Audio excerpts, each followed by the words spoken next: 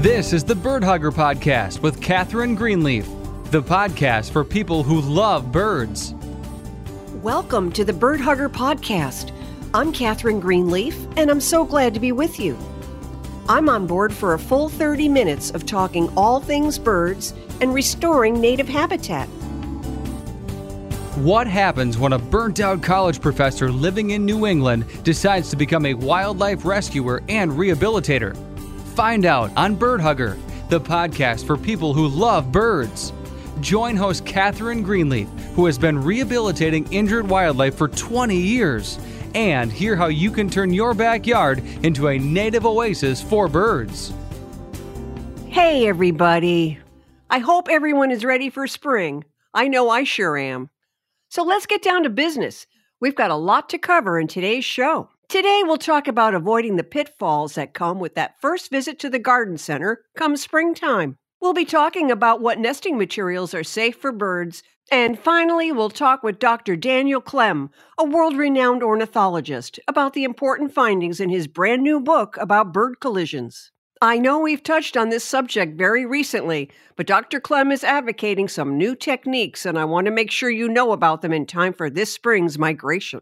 And now let's talk a moment about that first trip to the garden center come springtime. Spring has arrived and you've lost all control. You hop in your car and make a beeline for the nearest garden center. It's like you were being dragged there by a giant tractor beam. You can feel that surge of joyful adrenaline when you drive into the parking lot and see table after table of colorful plants sitting in the sun, beckoning you.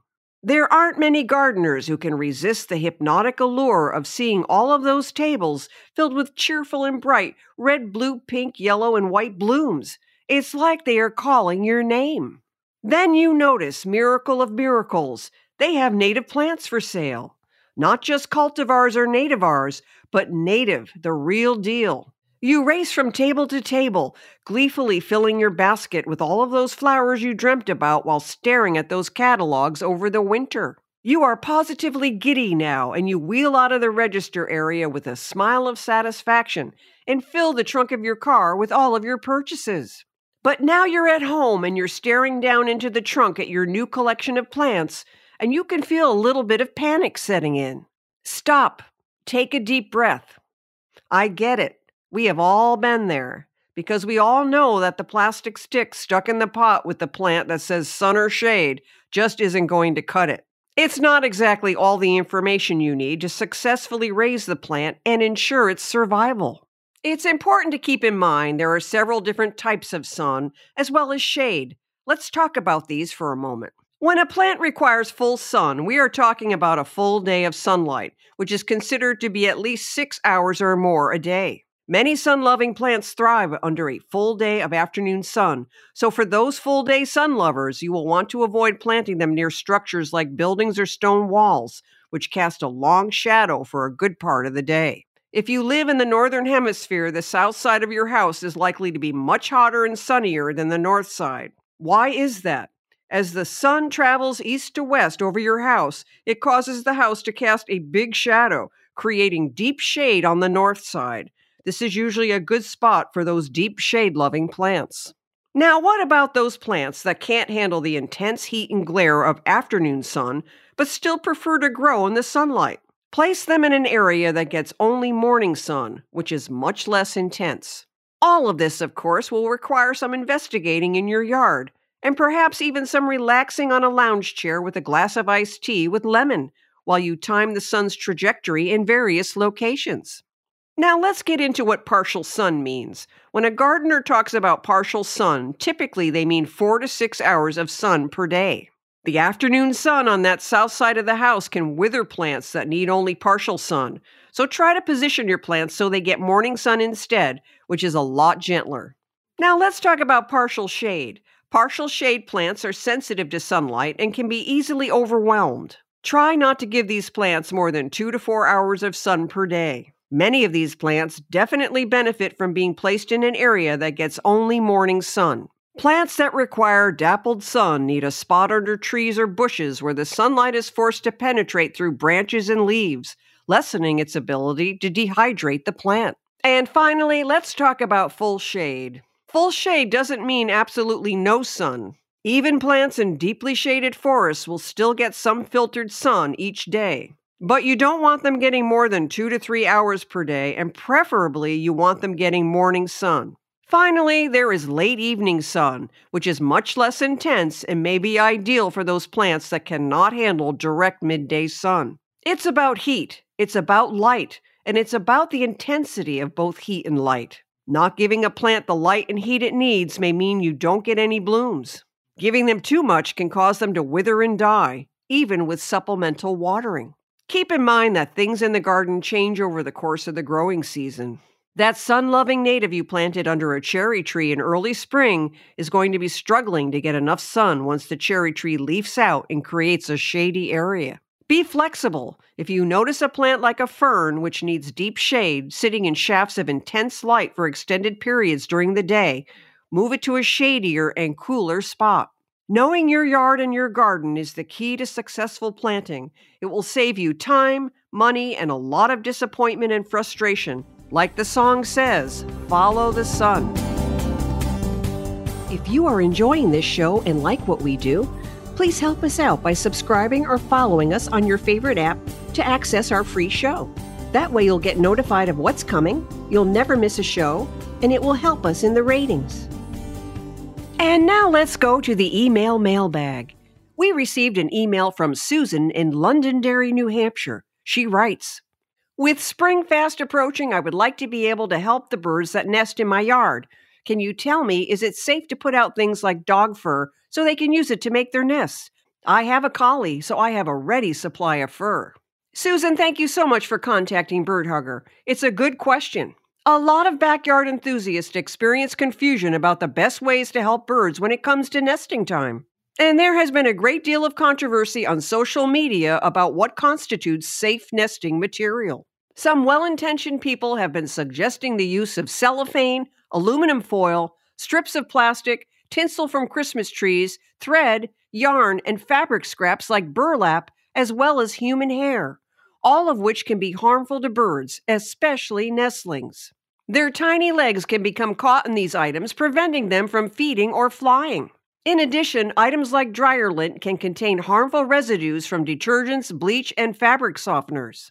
Once rained on, lint dries up and separates, impairing the strength of the nest. Let's also, while we're at it, debunk the long-standing myth that cigarette butts are good nesting material, since tobacco repels insects. This is, in fact, not the case. Tobacco and the additives placed in cigarettes are poisonous to birds, whether the tobacco is eaten or ingested through the skin. And now to answer your question, Susan. Unfortunately, dog hair can contain flea and tick medication that can cause seizures and neurological effects in exposed birds.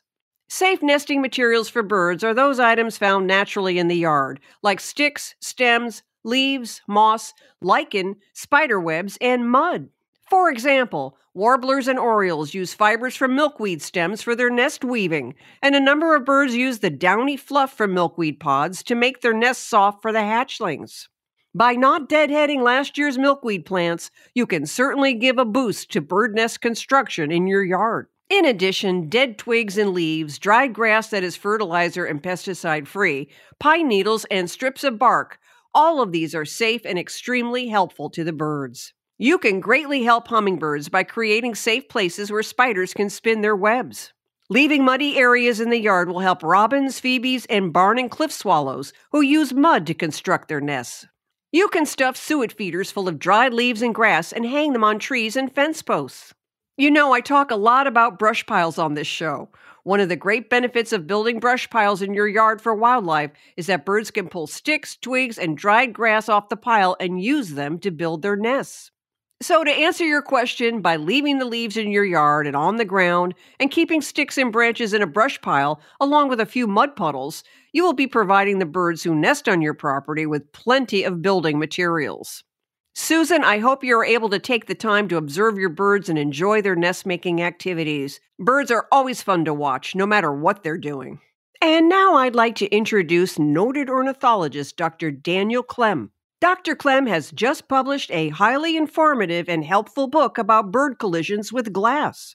The book is Solid Air, Invisible Killer, saving billions of birds from windows, and I recommend it to all of my listeners. Did you know that 44% of all bird collisions with glass occur at your average residence? There are several things all of us can do to help prevent fatal bird strikes at our homes, and Dr. Clem is going to tell us how to do that.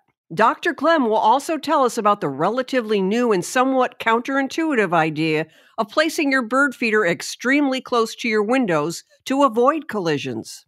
Dr. Clem, thank you so much for joining us today. Well, you're very welcome, and thank you for the privilege and opportunity to do so.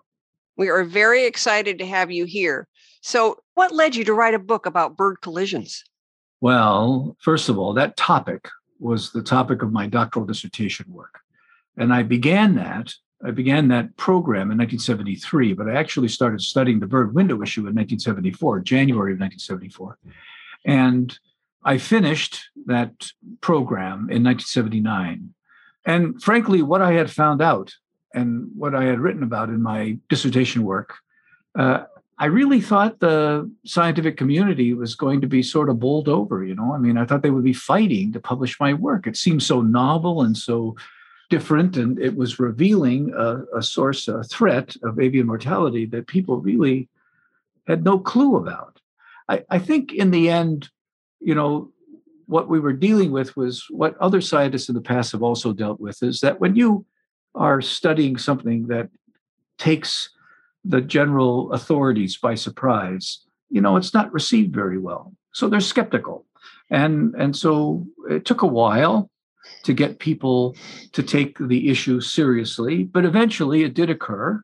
And really only within, I would say, honestly, the last 10 years, we've made some very, very good progress. And it's not just me, of course. There are many younger scientists that have been attracted to the topic, and there are many prestigious conservation organizations that are dealing with this issue in common cause. So awareness has increased, not nearly as much as we need. And that was the motive for the book. So the book is, to answer your question, my latest attempt to try to inform and capture a critical mass of the general public so that they in turn can influence developers, and they can influence architects, and they can influence further conservation-minded people to make our built environment, really not just in North America, but around the world, because this threat is universal to birds, to make it safe for these animals. We can do that. This is not a very complex issue like climate change. This is a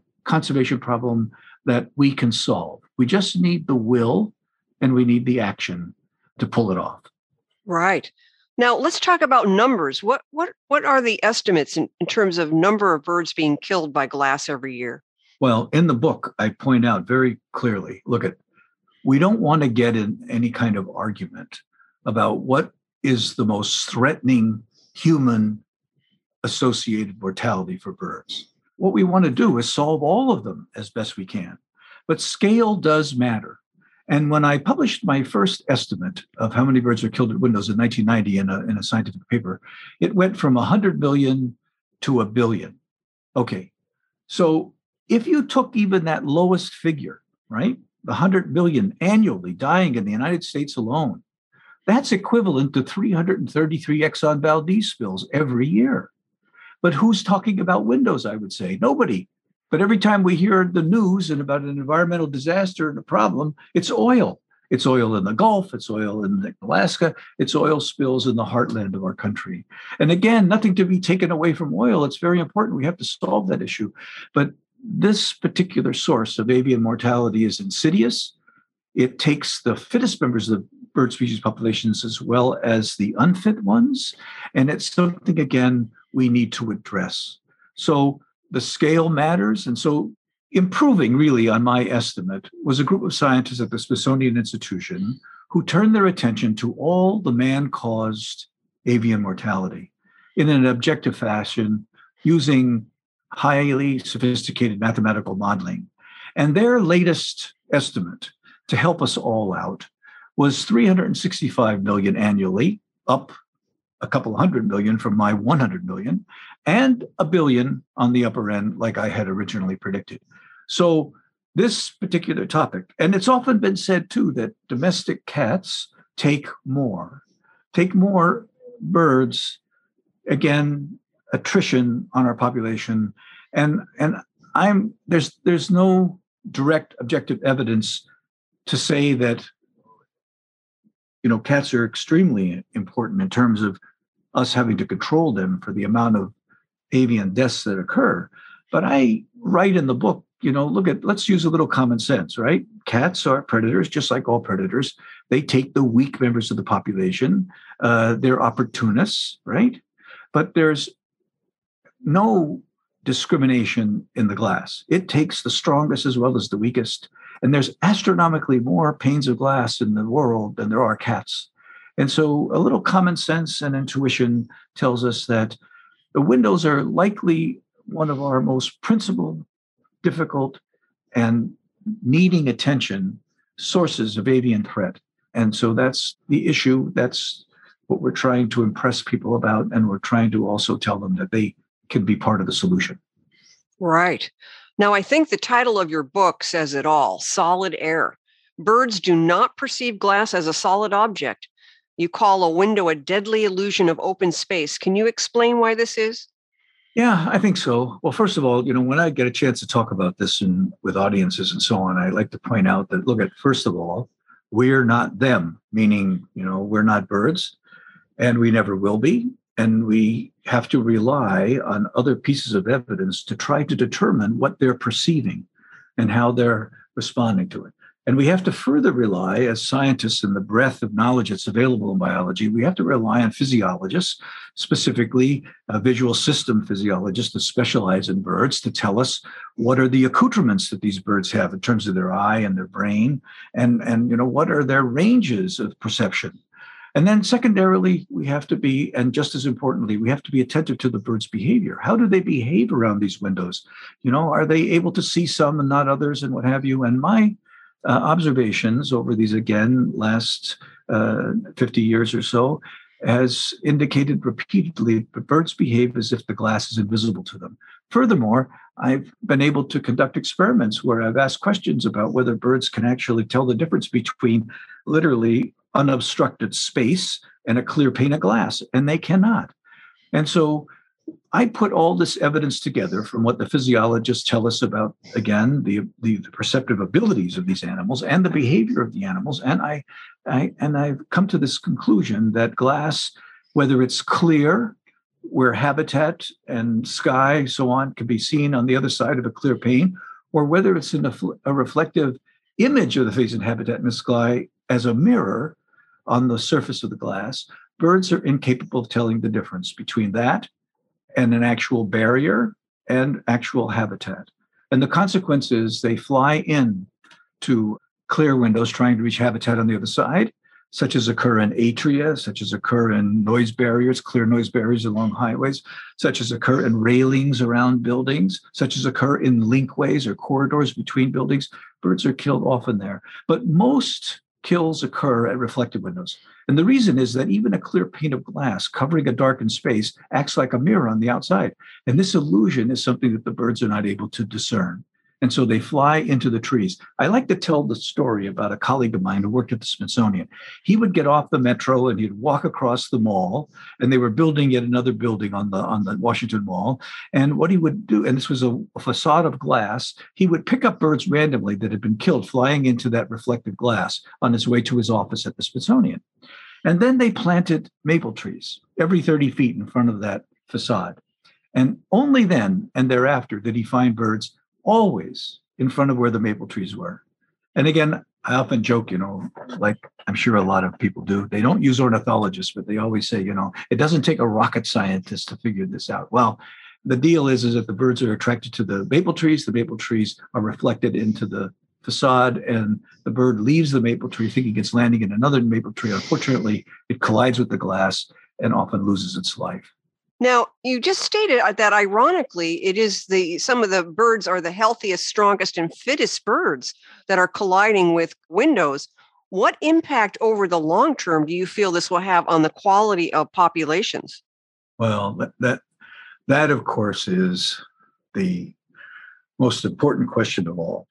And just like so many other complex issues, none of us can really answer that without some speculation. We don't have the detailed quantitative evidence to point out how many birds are dying at glass and what this has done to the structure of their populations in terms of their being able to reproduce more young and sustain themselves in a healthy condition over time. So we're left with conjecture, right?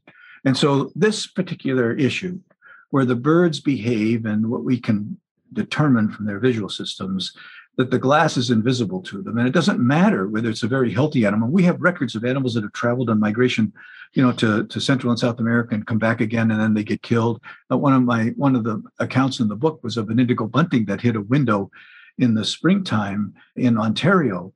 And it just so happened to be the home of a bird bander, and the bird was out cold for over a half an hour, and a band was placed on the bird. It was released and presumably went on to breed for that season, then traveled to South America during the fall, and then came back in the spring. And 1 year to the day, the bird hit the very same window and killed itself outright.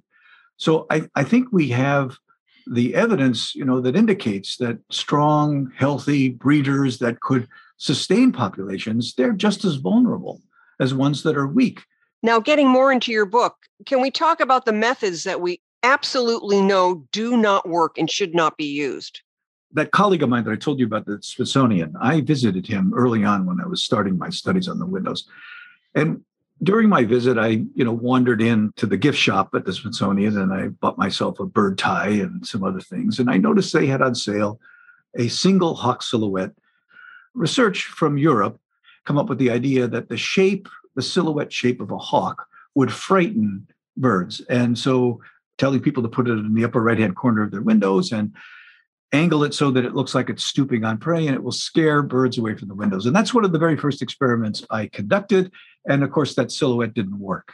And now a series of other experiments after that showed that it wasn't so much the silhouette. You could use diamonds, you could use circles, you could use anything you want. But what I did reveal was that you had to uniformly cover a window, and you had to do it such that the elements that made up the pattern uniformly covering the window were separated by 2 inches if you oriented those patterns horizontally, and by 4 inches if you oriented them vertically. This has often been described by myself and others as the 2x4 rule. And lately people have said, you got to put that spacing a little tighter, 2x2 instead of 2x4.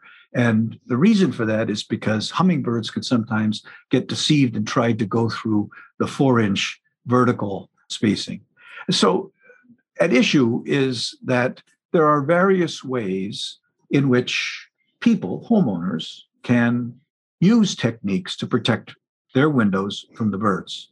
And those include a whole host of things that didn't exist all that long ago, but now the decals, there's a group in Toronto called Feather Friendly that sells a decal. There's another covering of film on the outside called Kaleidoscape that can be bought, from Amazon.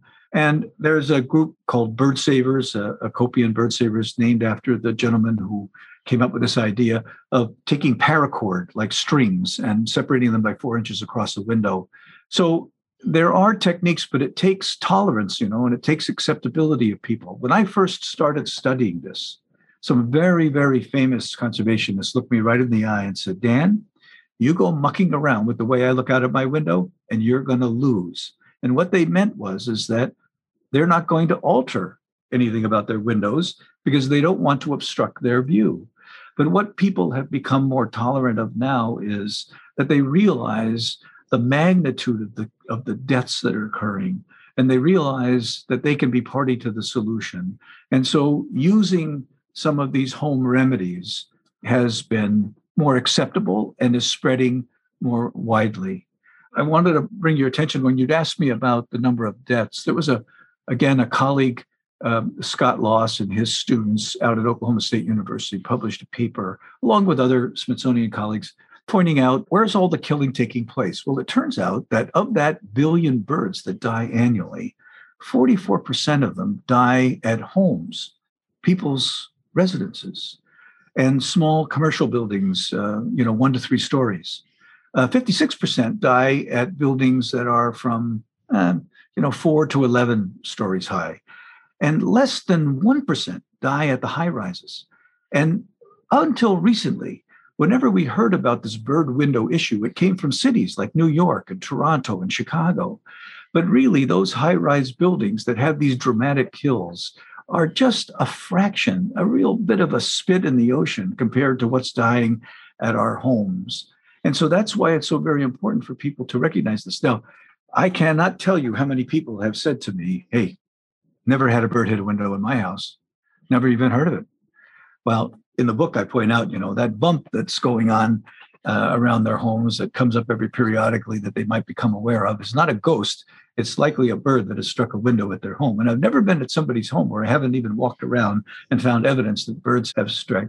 Another thing that comes to mind while you've asking me about what homeowners could do is that this might sound a little counterintuitive, but one of the experiments I also conducted was to ask the question, where can we place our bird feeders so they don't become complicit in creating more carnage at our homes? And the answer to that is within 3 feet of the glass surface of your window. And the reason it's counterintuitive is because you're bringing the feeder closer to the glass.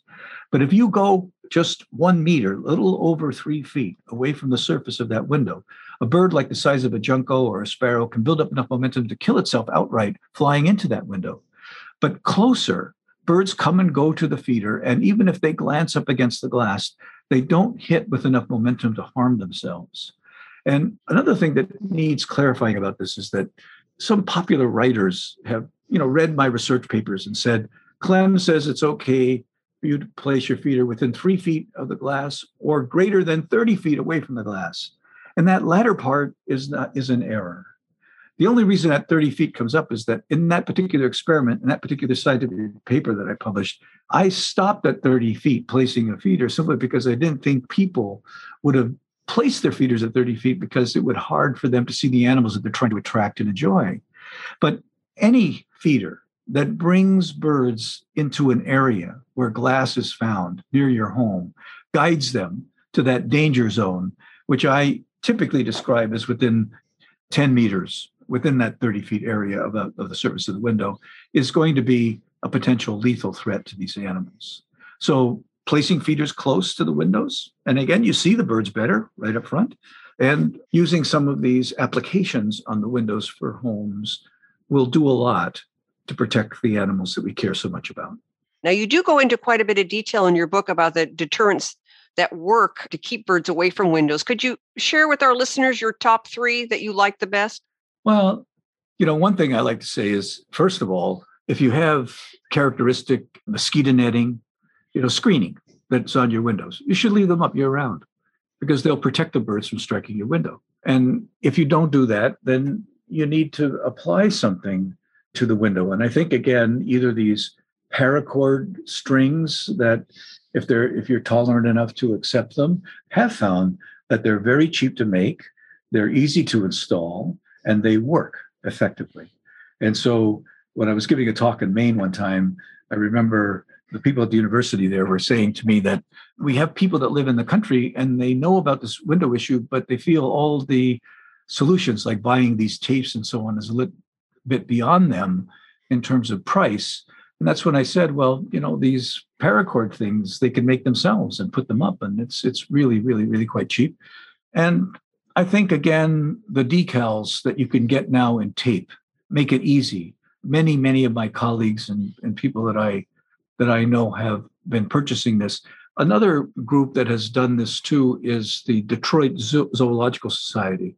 There's been some staff out there. The director of that zoo in Michigan, I've been there a few times now. They've taken this issue of the bird window collision very seriously. They have signage throughout the zoo.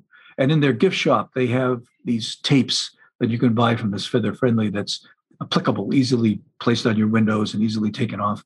Another technique, although I wouldn't rate it as one of my top 3, is that many institutions, especially schools, have taken to using tempera paints, to make designs on their windows that are attractive and give the students something to do and introduce them to the cause and how they're saving bird lives. And that's worked well too. So I think these decals, right, and these paracord, and of course this mosquito netting, those would be some of the main helpful deterrent techniques. Great. So basically anything that breaks up the reflection so that the bird doesn't mistake the glass for the sky and trees being reflected behind him. Yes. Well, of course. But here again, it's very important that the elements that make up the patterning, make sure that they cover uniformly the entire window, number one. And number two, make sure that the elements, whether they be dots or spots or lines or whatever they might be, that they're separated by 4 inches if the elements are going to be oriented vertically, and 2 inches minimally if horizontally. Right. That spacing is very important. When I say that decals and tapes, what happens is that there's a roll, right, of say circles or dots, and you just take this roll and you're able to peel off the dots and orient them on the window in such that the spacing is 2 by 2 or 2 by 4. So it's a really easy on and easy off, taking them away if you don't find that it's needed anymore. And by the way, it's not really a requirement that you have a big picture window.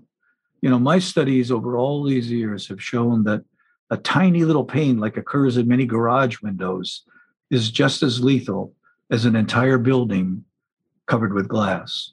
They're both lethal. It's just a matter of how that glass is perceived by that bird and whether the bird can be deceived by it, thinking it's trying to get through to habitat on the other side of a clear pane or flying to habitat that's an illusion reflected in the surface. And this is another important issue, though, right? Architects number the surfaces of windows from the outside inward. So if you have a multi-pane insulating window in your house, the outside surface is surface number 1. The window pane on the inside of that is surface number 2. And then if you have another pane, which typically does in multi-pane windows, 3 and 4 and 5 and 6 and so on. And so it's unbelievably important that these patterns, these decals or these strings, that they're applied over surface number 1 on the outside. Because if you try to apply them on the inside, with the exception of see-through effects, the reflection on the outside mirroring the facing habitat and sky and surface number 1 hides anything that you put on the inside to help protect the birds.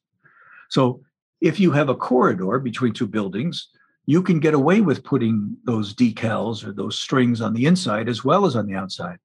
But for most installations, as I said earlier, even a perfectly clear pane of glass covering a dark room will act like a mirror on the outside. And most windows provide this reflective illusion. And most deaths, most window collisions occur at these reflective windows. And it's that surface 1 that has to be treated that's so very important. One of the very earliest attempts to try to prevent birds from being killed was at the Lincoln Park Zoo in Chicago. And what they did, and I learned about this from a newspaper article in the mid 1970s, is that they would take this wash that typically is used, in greenhouses, and to try to mitigate the intensity of the sun. They would put these chalky washes on the windows, and that's what they did at the Lincoln Park Zoo. They put this chalky wash on their windows during migratory periods, because of course they weren't concerned about the birds that were in the zoo. They were concerned about the birds that passed through the zoo on their passage north and south during migratory periods, and they were the ones that were being killed. I'd written about Chicago for a long, long time, and it took until 2005 before I actually got an invitation to go out there and see it for myself. And what struck me, and my hosts who were showing me around the city, was that the birds that were being killed downtown were brown creepers and a whole host of Lincoln sparrows. Now, in the East, we get brown creepers, of course, and we get Lincoln sparrows, but they're really pretty rare here, and they're always a great find. But out there, they were piled up in front of the windows in downtown Chicago and along the lake shore, where there's this famous convention center called McCormick Place that kills sometimes 200 birds a day. It was just remarkable to me. And in the book, I try to point out we should value, if you're not going to protect the birds from your windows, and if commercial buildings in your area that you find dead birds from, collecting these specimens and offering them to a museum is valuable information for us to learn about their biology and learn about them. And one of the things I point out is that if you pay attention to window kills on migration, you can offer data information on migratory passage routes for select species. We spend a lot of money as a government giving the authorization. I'm a bird bander, and we give authorization. We give them these aluminum bands. We put them on birds and capture them in nets and send them on their way. But the return on those bands, of all the millions that have been put on birds, is something like 4 to 6%. It's really, really small.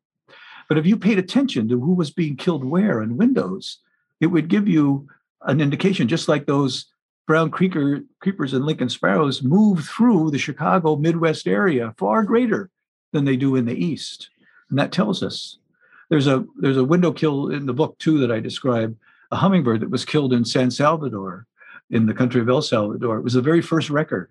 So just paying attention to who's being killed where will help us advance our knowledge about the biology. Another little account in the book I have regarding paying attention to those animals that lose their lives and having them be of value to us and learning about the natural history of select species is that historically, maybe your listeners didn't know this, but it took a long time to figure out where the non-breeding areas of Kirtland's warbler, one of our endangered species in Upper Michigan, spends its non-breeding season.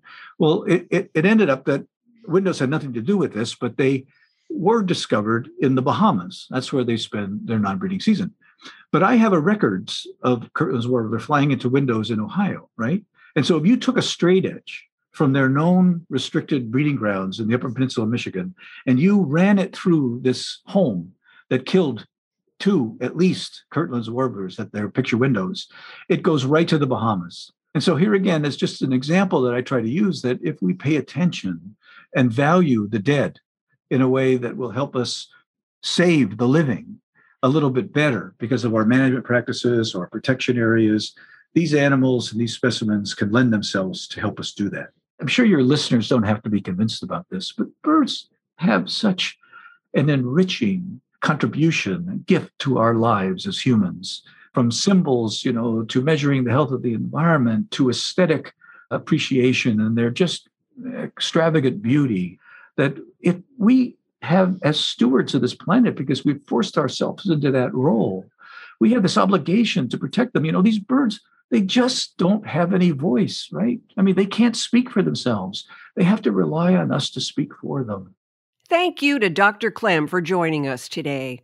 You can order his new book, Solid Air Invisible Killer, Saving Billions of Birds from Windows, by going to Hancock House Publishers at hancockhouse.com or danielclemjr.org. Join Americans everywhere in the 1/3 for the Birds movement. Dedicate the back third of your yard to birds and other wildlife. Make this area a quiet zone with no leaf blowers or lawnmowers. Plant native trees and shrubs so birds have plenty of insects to eat. Create a safe haven for birds to nest and raise their young. You will be rewarded with many hours of bird watching fun. For more information on 1/3 for the birds, go to the Bird Hugger page on Facebook.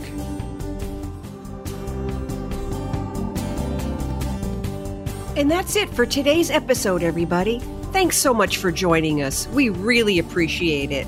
Have a great week and enjoy the birds. Bye for now.